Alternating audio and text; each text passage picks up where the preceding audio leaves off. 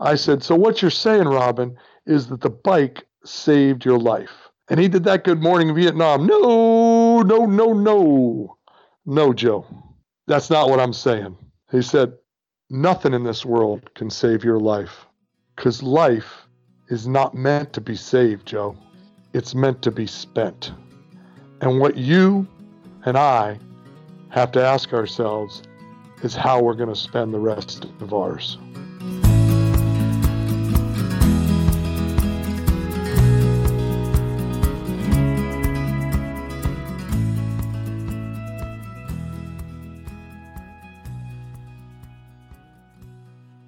Hey folks, welcome to the Adventure Sports Podcast. I'm your host, Mason Gravely. How awesome was that intro quote by Joe? Doesn't that get you excited? I know it gets me pretty pumped to get out there and ride. A little background about this episode. It's from a few years ago, because Thursdays are our Throwback Thursday episodes. One of the first shows I produced, actually, and hosted. And a little history with Joe Kermasky. He's the author of Metal Cowboy, along with a bunch of other books, basically about these incredibly unique, funny, insightful stories about biking around the world, bike touring, that is. And it's just super entertaining, and it was something that was a gift to me, one of his books, from my mom, I believe. Thanks, Mom. And I would stay up late reading it because I was starting to get into cycling, and Joe's books encouraged me to get out there and do some adventures. So it was really cool to talk to him. We've become friends since this conversation. So Joe, if you're listening, thanks for doing this again. We'll have to have you back on at some point. But for now, check out his new book and enjoy this episode, and I hope that it inspires you to get out there and tell some stories. Do some things that are worth telling stories about. And something that's interesting about the way Joe talks about his stories, they're not always the most dramatic, huge, epic events, but it's the way they're told, and it's what is drawn out of the marrow that's drawn out of those stories. And just a little side note, something I've learned from hosting this show is my favorite episodes and some of the best people we've ever interviewed are not the ones doing the biggest adventures as much as they are the people who really just know how to tell a good story. And at the end of the day, isn't that what we're all after? Anyway.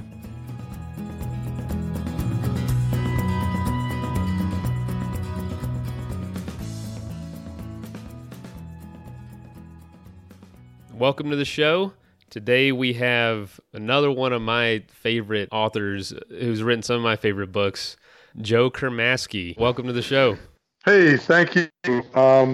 It's good to be back. I know we've hung out and talked before, and thanks for reaching out and let people know the state of the Metal Cowboy universe. That's right. Yeah, and so Joe's he's also known pretty officially, probably more so, as the Metal Cowboy. The Metal Cowboy. You have extensive experience of biking, probably close to 250,000 miles at this point?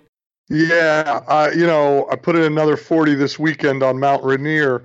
I don't always wear a kit, but when I do wear a kit, Mason, I like to have lots of pictures taken of me climbing 4,000 vertical feet on gravel roads around Mount Rainier. You got to make sure people know it actually happened, right? That's right. Hey, so yeah, I've had bike's been very, very good to me, Mason, as you know. I'm 8 books in. I have a 9th book coming out, my first historic nonfiction. You know, my books most of them are episodic memoir, travel adventure. They've been called, it's slandering a literary titan, but they've been called a modern day Mark Twain on 2 wheels. And, Twain's dead, so he can't defend himself on that. So I'll go ahead and take the compliment. They're just stories about getting in all kinds of good trouble around the globe, and the hook is that I'm passing through each place on a bicycle, and it's just been I misspent my youth on a bike, and it was a boon for me. It turned into a career. The first book, Metal Cowboy, found its life through a series of newspaper articles. I was a newspaper man for about 7 years. and that was the way in. Actually, the sports writer had a nervous breakdown in this town, and I had space to fill. I was really the entertainment editor, and so I jumped over and I had this just massive, sprawling, on the road Kerouac type of thing, tentatively called Metal Cowboy, that wasn't going anywhere. But when I broke it down to 1,500, 2,000 word columns every week in the newspaper, it won the New Mexico Press Association Award, and then went on to win the National AP Outdoor Column Award. And then the publishers came knocking. And so that's how it all started. You know, if you look at me, I look more like an aging surfer, Mason. I do not look like a metal cowboy. But when you read the book, you figure out how I got the name right there in the first chapter. Yeah, I remember reading that story. Wasn't it some guy pulled up next to you in a truck or something? No, this one was close. There was a rambling old cowboy himself, an old rancher in a long coat and tobacco stains and cow spittle. He tapped his cane. He turned out he was a blind old rancher. He tapped his cane over the bike and myself at the stoplight. He stepped back and through a ruin of teeth, he says, metal cowboy. Because, you know, he could only feel me. He couldn't see me, Mason. So he felt the bicycle was my trusted old steed and the asphalt my dusty trail. And so that's how it stuck. And, you know, it's now been optioned for a cable TV series, Metal Cowboy. And the new book, Lightning the Saddle, that's coming out, has been optioned for a movie. So, you know, it's amazing what one old rancher's words could to tag on me, and it's gone all these years. That's incredible, man. So there's a lot of people that listen to this show that have done some incredible things and have great stories. And I've kind of realized through your books that when I think back on things that have happened to me, I'm like, yeah, that's a story right there. If I was Joe, I'd know how to turn that into a sellable story. But, you know, you make it the everyday of travel and of adventure seem super just extraordinary, first off. And also, you've been able to build a career. You said you've written 8 books. I've read about 4 of them. And Metal Cowboy was the first one. My mother gave it to me right after my first bike trip, and I was still in college. I had 2 years left, and I absolutely loved it. And so because of that book, I decided to do one trip up the East Coast from Maine to Florida. Yes. And yeah, I just absolutely love the stories and have been a huge fan. So this is cool to have you on.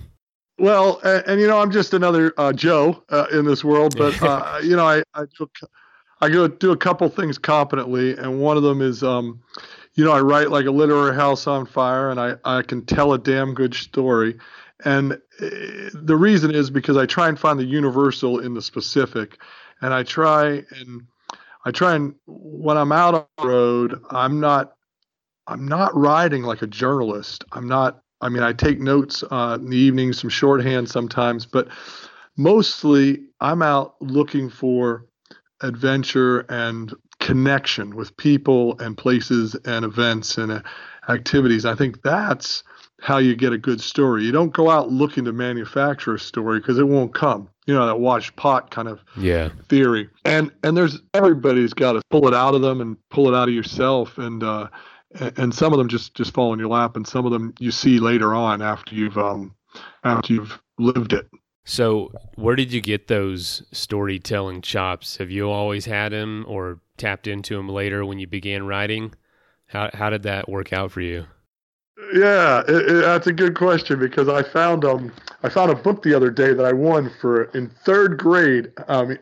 I was telling stories, not even 3rd grade. I think I was 6 years old. I won a storytelling contest in Pittsburgh in our local library summer program. And the storytelling's always been there. You know, I think we all get gifts, limited, you know, and sometimes we don't take advantage of them because we think we have that Buddhist saying, you know, the challenge is we think we have time. And not to get too heavy on everybody, but I, about 4 years ago, really faced that thing, not that whole question, metaphoric sense, but in a literal sense. I was diagnosed with a a genetic disorder called hemochromatosis, which is too much iron in your organs and tissues. When the mutation flips on in your 40s, everything beyond your daily allowance, you start building up in your organs and tissues. And it's not a blood disorder, so you can't just Keith Richards it and get a blood transfusion. You got to slow but surely have phlebotomies every week for about a year and a half. And when they found my numbers, Mason, the doc said, well, I don't know how you're standing up. You should be dead. My numbers were up around 3,000, my iron content, when it should have been about 50. And I just felt a little tired. I thought it was middle age.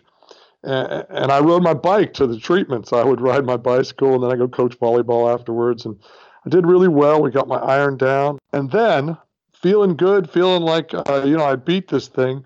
And then just one day in the summer, about a year and a half ago, because this opens you up to autoimmune type of encephalitis and other things that can get you when you're in that kind of compromised state of all these bleeds.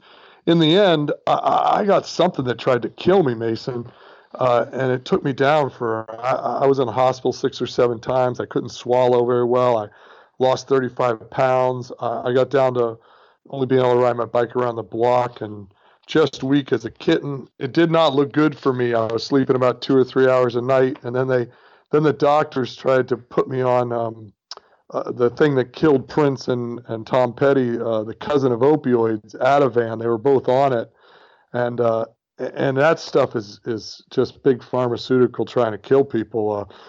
The dose they put me on before I realized what it was highly addictive and a maintenance dose for most people, because you can't get off it because you have to step down off it. So in the end, it's like coming off of heroin 10 or 15 times over the course of 3 or 4 months.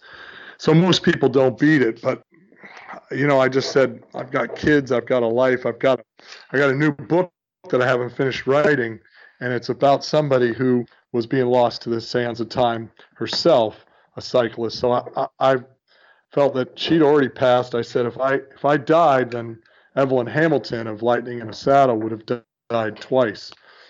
And so all these reasons, I got myself off of this Ativan, and I'm not doing a plug for CBD oil, but CBD oil and some dietary changes, lifestyle changes saved me, Mason. I'm back to climbing 4,000 vertical feet in Mount Rainier, and I'm back. And I finished the book, and I'm out doing speaking engagements for it. I've come back with a different sense of purpose.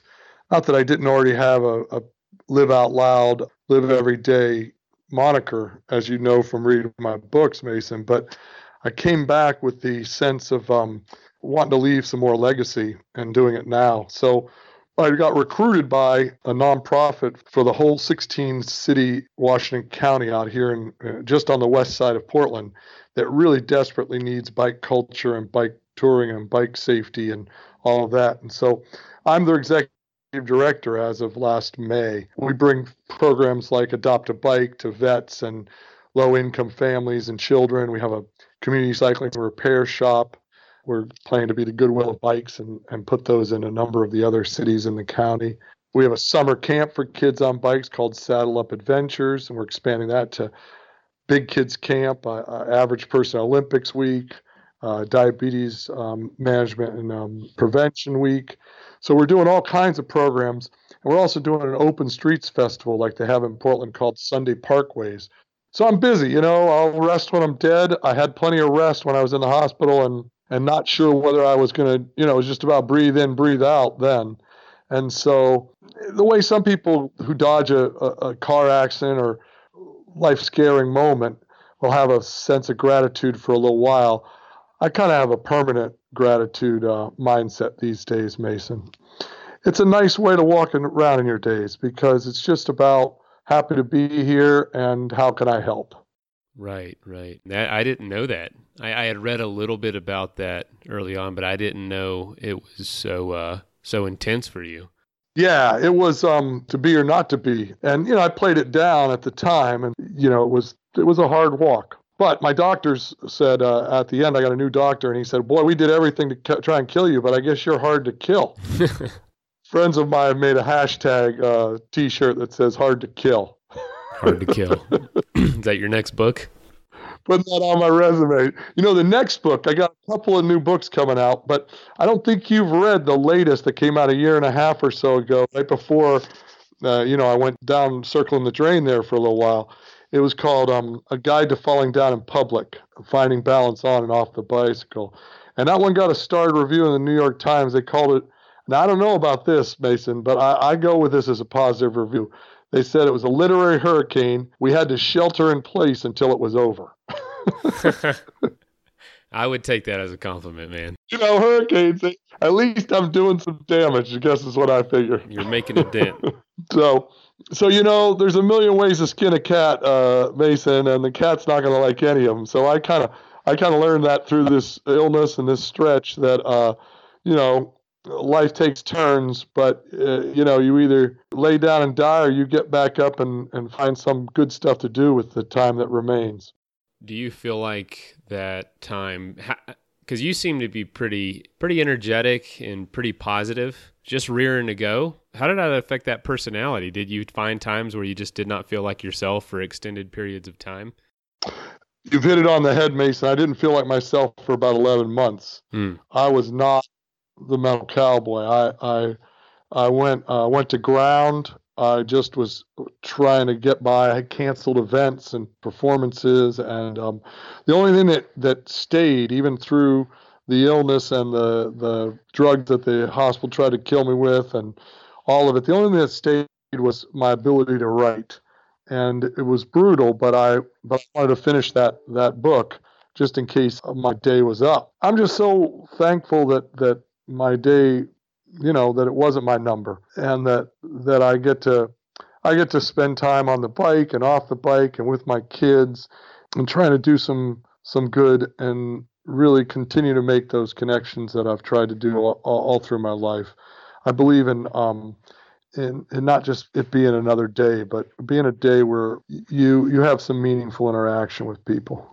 And you either a day where you're the answer to someone's prayers or they're the answer to yours. And just a chance to laugh a little more and tell some more stories. Boy, I've had there's a good number of stories that haven't been told yet, and they build up every day. I like to think myself as there's a vault. It's not as thick as Prince's vault, but there's a vault of stories that I still need to get out there. Absolutely. That is crazy. You never know what someone's going through. You just don't know how you're going to come out on the other side either. I mean, how deeply were your kids affected? Well, my kids are doing just wonderful. And what it did, though, Mason, and I don't know if this is the place or time, but it ended my marriage. And that was really hard for me. I mean, that was the hardest part of the whole thing. A 25-year marriage ended because of... I just wasn't Superman anymore for a while there, and you never know how somebody's going to take another person's illness. There's no animosity. There's no. It's a heartbreak, but you have to move on in your life, and so there's that. Yeah, no, man, that's real life, dude. It's we don't like to shy away from the realness of pursuing your passions on this show because. It's not every aspect of it is wonderful and pretty. It's not a Disney movie, that's for sure. Well, it's not. Unfortunately, mine wasn't a Stephen King novel either. It turns out that, there's a lot of happiness and memories and life back there. I'm not one of those guys that's going to rewrite history. I try and be honest and sincere in my books. I hope that comes through that you've read. And, you can only move forward and get up. And I did get up, and I am the guy you read in those books. I'm back, and I was that guy underneath while I was ill. But it was hard, Mason. I couldn't listen to music. I couldn't noises and light, and it was under all conditions. The doctors said they don't know how I was still here. Now I'm back. I'm back and feeling great and weathering those emotional storms. It does put things in perspective relationship-wise when you're just happy to be here. And so you approach things. I've never been a materialistic person, so I've never put a lot of grip on stuff, and so I'm having a good time with it. I've got meaningful work. I've got a healthy relationship with another person now, and the kids are wonderful. The new relationship I'm in, she's a cyclist and a writer. It's nice to be able to get on your bike with someone else and just ride mile for mile and just still be here. Yeah. So Joe, you've been able to create a pretty, well, it's seemingly a solid career. You might say otherwise behind closed doors, and I know exactly how that is. But how has this career been for you? And has it grown over time? Has it been a real grind? Has it suffered, especially with that health crisis? I'm sure there was a time you just could not push your brand. Delve into that a little bit. Yeah. You know what? Like I said, the bicycle's been very, very good to me. It's everything, no matter what you do in this world. There's days where, you'd rather not be whoever you've become brand wise. You just tired of it. But there's been very few of those days because I've gotten a chance to do two things I love to do, which is bicycle and write. And so I'm a real happy man on that front. And the career grew. I mean, it's the houses bought, it bought the houses, it paid kids through school. It's been a career, and it's evolved in that, books have become less. I still have a big following, so I still sell a lot of books, but I tend to sell myself more in events and shows. And I've built a one-man show with my sort of storytelling and visuals and props. I'm not Carrot Top or anything, but, it's an actual show. You don't come in here you read behind a podium. I stage, and it's sort of a mixture of comedy and satire and pathos. And so between the magazine writing and the books being optioned and all the performances and the book sales that come with those performances, I've been able to have a really nice career. Now, when I got sick, my career runs on energy. And so that was brutal. That was a big hit. I've weathered that hit, but things change. You have to sell houses when you're in the middle of a relationship ending, a long time marriage, and you got to think about the children. We've got 4 of them. We're not Catholic. We're just careless. So we've got 4 boys, and and they're my life. And they're all cyclists. They all know how to ride a bike. Yeah, well, you wrote an entire book about biking across Canada with them, so I think you've showed them some pretty cool stuff. It's up to them to do what they want with the rest of their lives. I just want them to be happy.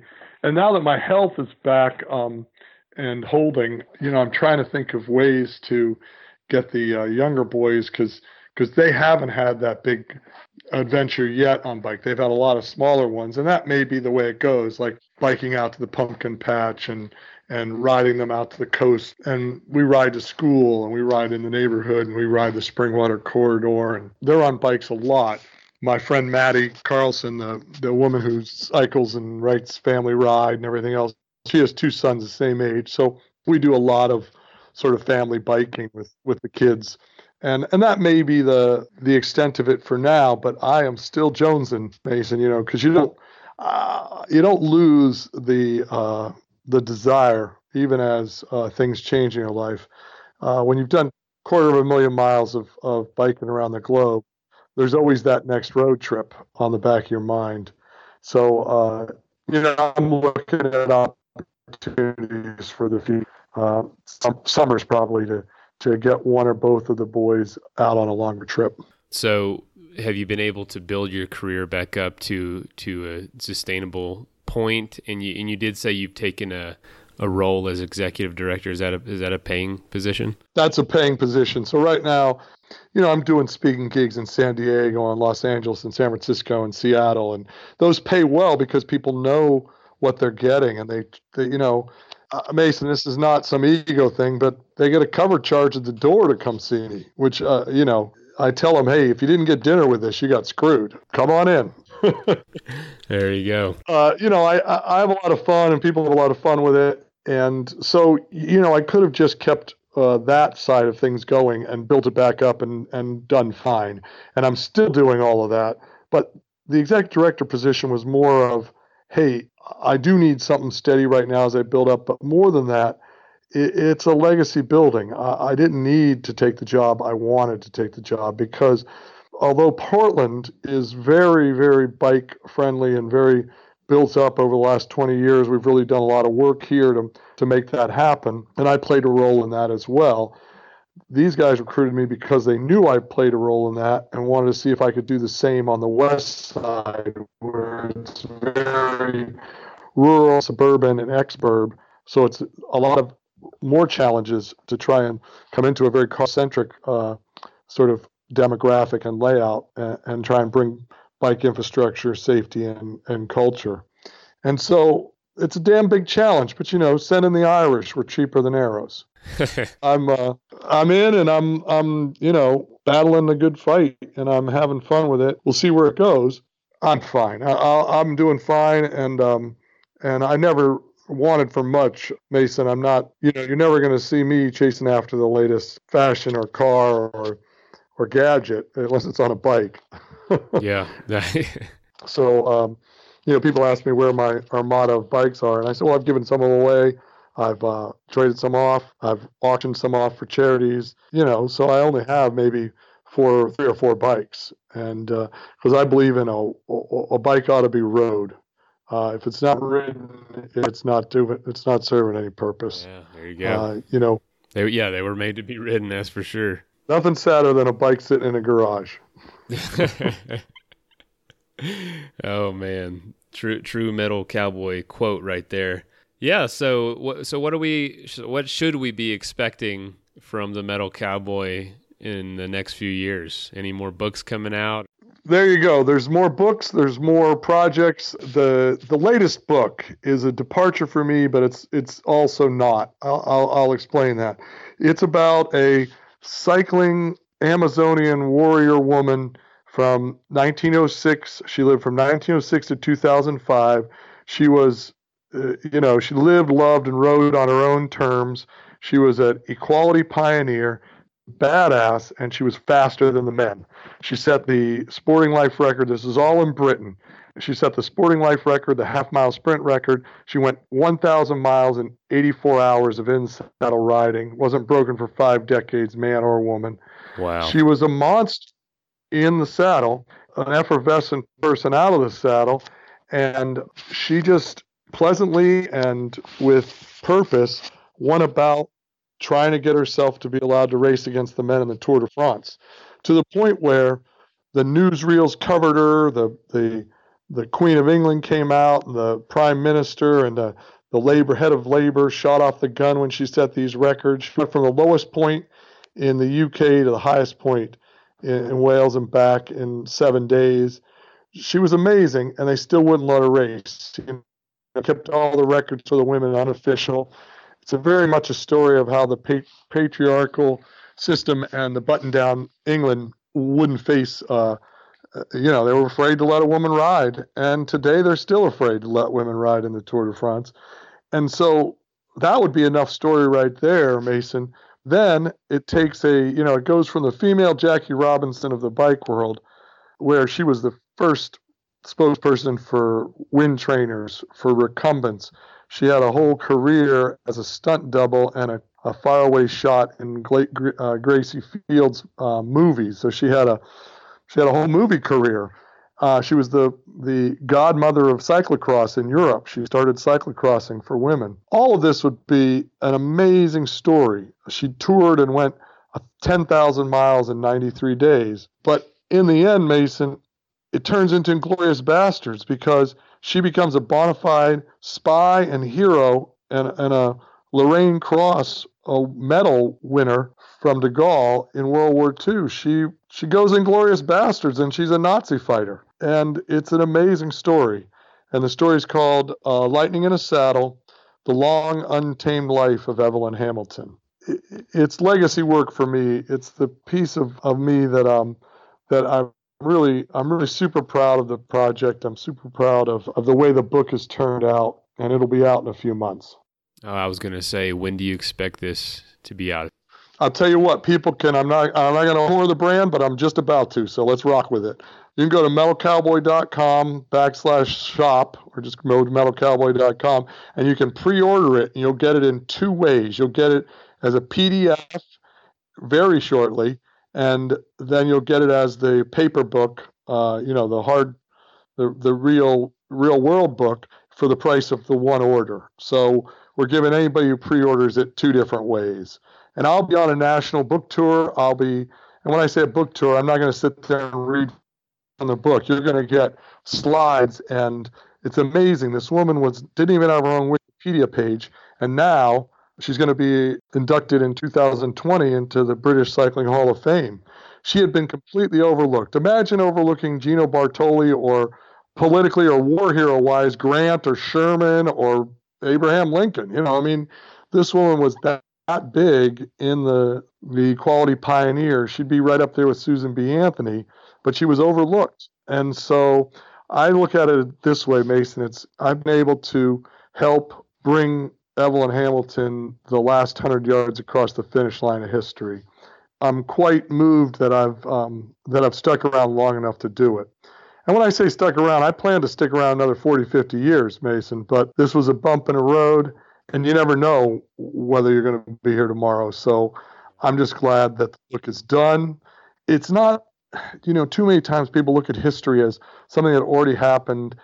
I look at it as a roadmap for how we might behave and act and choices we might make in the future. And given our current political climate, there is no better time and place for this book about equality and humanity and letting us all have an even playing field than right now, because we're living the same things that Evelyn had to deal with 100 years ago. How did you just rediscover her story? Obviously, it's not hard to see why it inspired you to write the book, but where did you come across it and started reading more about her? That's a great question. I was doing a piece for a magazine article, and I just happened to be on a website, the University of Toronto, happened to be looking up emancipated cycling people, and it had nothing to do with Evelyn Hamilton, or I didn't think it did, but I saw this picture, and I talk about it in the book.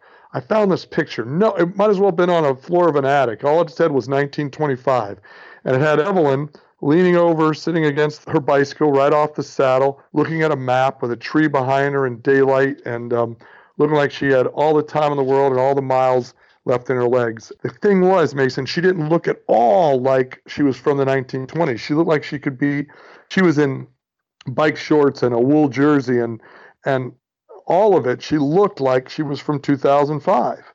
And I thought, wow, this one looks like a time traveler. And I pulled the picture down, and I vowed that I would find out more about her. And then I got diagnosed with hemochromatosis, and then I dove into writing it. And it took me face recognition software from a buddy of mine at Intel to be able to track down who this woman was, because there was just nothing based on a picture. I didn't have a name. I didn't have anything. It was interesting because she had 7 different iterations of her name. She was Evelyn with an E, Evelyn with a Y. She was Alice Baylis. She was Hamilton. She was Gladys was her nickname all over the British newsreels.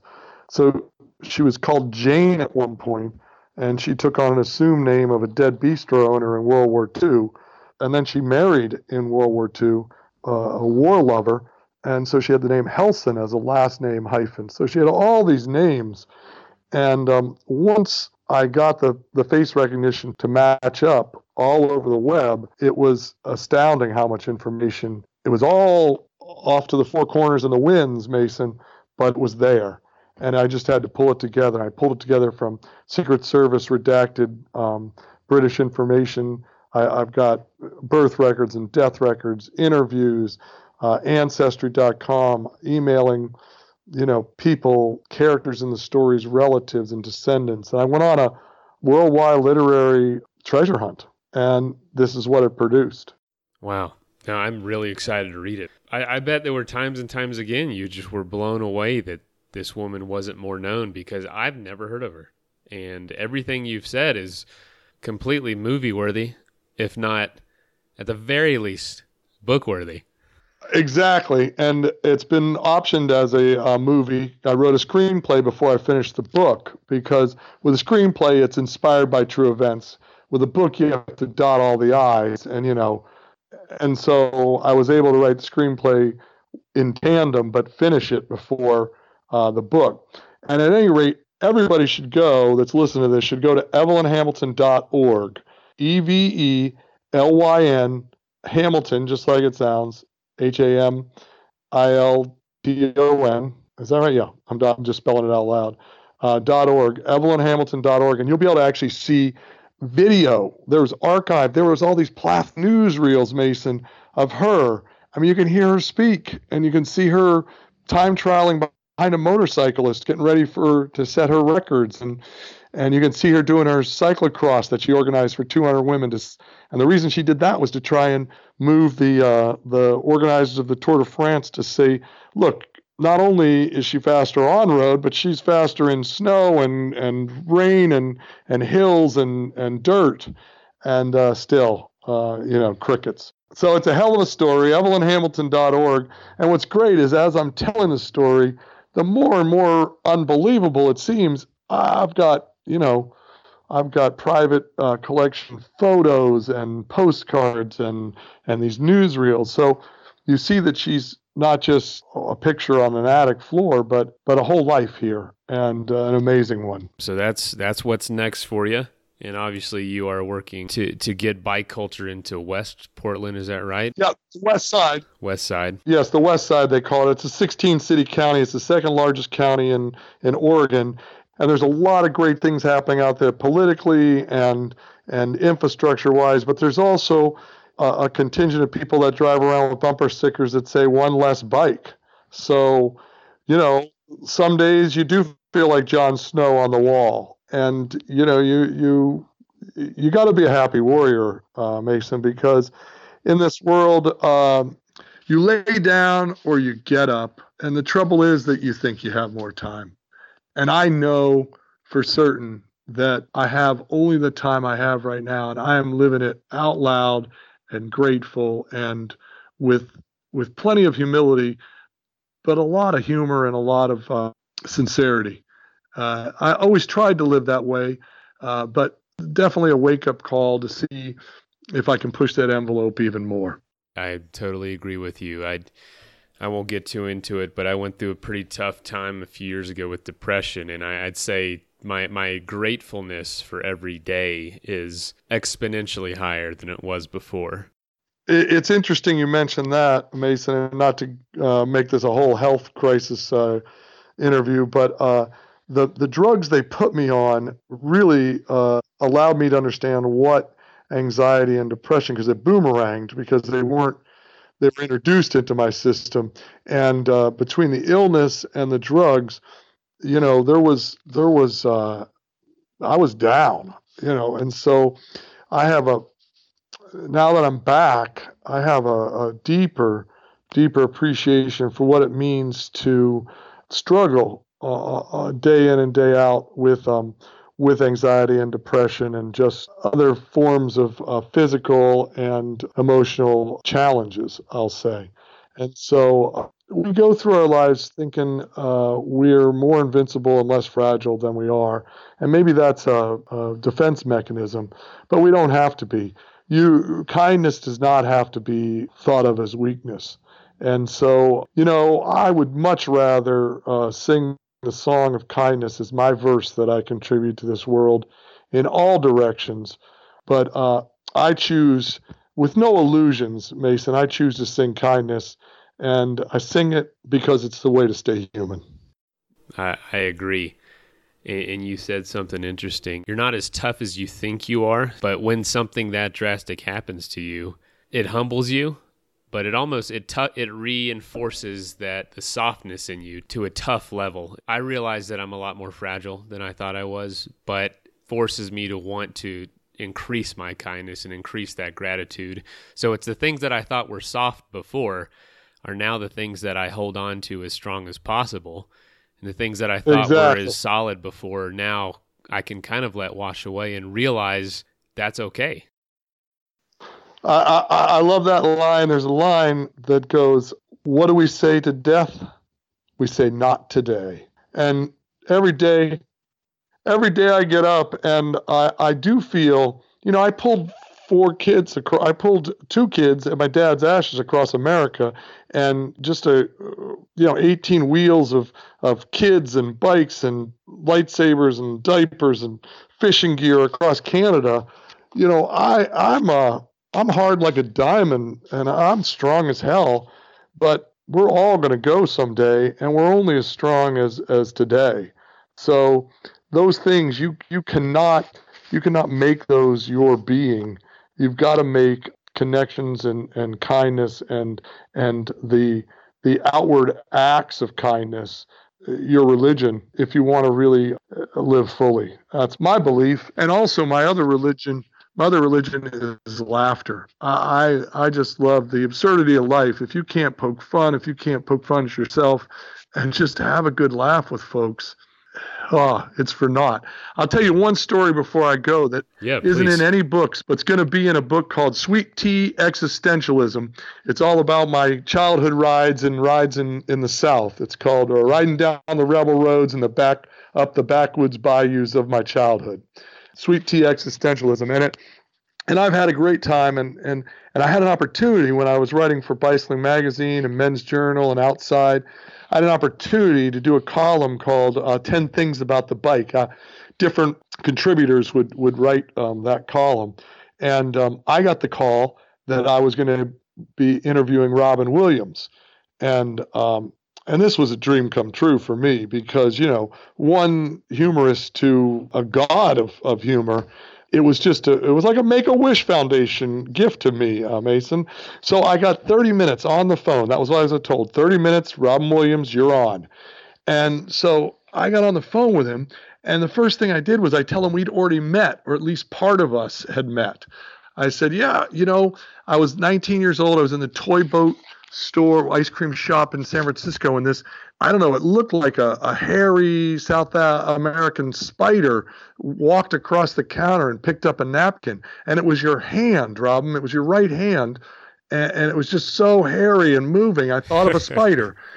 And Robin Williams on the other end of the phone, we haven't spoken yet. He says, well, I'll tell you, Joe, I'm real acquainted with my right hand. Oh, my gosh. Oh, my God.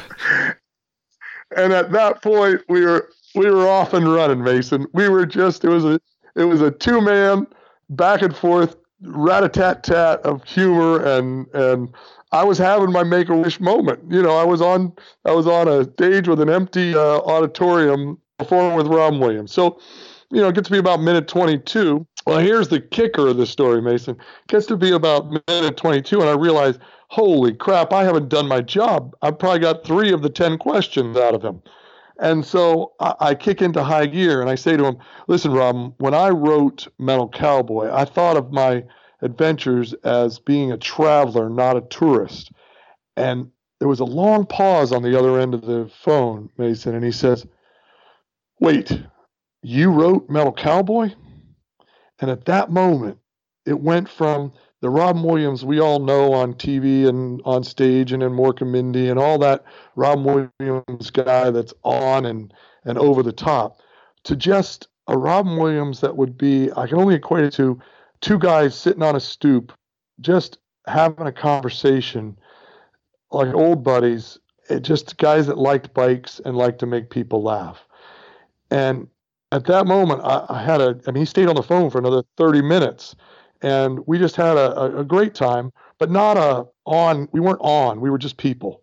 And I asked him, the last question I asked him, I said, so Robin, what has the bike done for your life? And he said, well, I'll tell you, Joe, the bike has extended my life. And like any good journalist, you can turn it around. If you put words into their mouth and they say yes, so you can massage a quote to make it sound better. And so I said, so what you're saying, Robin, is that the bike saved your life. And he did that Good Morning Vietnam. No, Joe. That's not what I'm saying. He said, because nothing in this world can save your life. Because life is not meant to be saved, Joe. It's meant to be spent. And what you and I have to ask ourselves is how we're going to spend the rest of ours. Wow. And I got to tell you, Mason, that was a Good Will Hunting moment. I was a poor man's Matt Damon. Yeah. And I tell you, when I got off the phone with him, I sat there, I was a little shaky and a little verklempt because it moved me. Even then, before my illness, before we lost him, it moved me to think about what I'd do with the rest of mine. And I got an object lesson and a lot of time to think about that in the last year and a half. Over the last 6 months, I've been doing just what I want to do with the time that remains. And, whether it makes a difference or not, I feel like it's made a difference for me and hopefully for the people around me. Yeah, you've got another chance at this, and keep riding into that sunset. Oh yeah, I look at it this way. I got a lot of other ways to make it go wrong. So hey, I'm glad to have the shot at it. So as long as I'm doing it on a bicycle and bringing people stories from the road, filling the space with some laughter and some kindness, giddy up. Great. Joe, thanks so much for joining us today, man. And I think you already let people know how they can read more about your works, but if you want to drop that again real quick, that'd be great. Sure. MetalCowboy.com, www, because for some reason it doesn't work without the W's, MetalCowboy.com and EvelynHamilton.org. You can really learn about all kinds of stuff about my disorder that you can learn more about iron overload. You can learn about Evelyn Hamilton. And you can get some of my books. There'll be Friends of the Cowboy priced over there. Don't give Jeff Bezos any more money. Come on over to Metal Cowboy. Yeah, Jeff Bezos he's going to be fine. Yeah, let's help Joe out. Yeah, don't worry about him. Man, I'm really looking forward to the book. Hey, thank you so much. And Mason, you keep riding and enjoying it, getting shows like this out to the world. Awesome. Thank you so much, Joe. All right, my friend. First of all, thank you so much for listening. It means the world to us that you choose to listen to this show. If you'd like to help us further, you can leave a review on iTunes, share us with your friends, your family. It goes a long way to growing the show. You can also support us financially through patreon.com/adventuresportspodcast. Link is in the show notes. And also, if you have an idea of who could be a good guest for the show, we're always looking for people to tell their story about the outdoors or adventure. So if you know someone, please reach out. Email us at info@adventuresportspodcast.com. And until then, get out there and have some fun.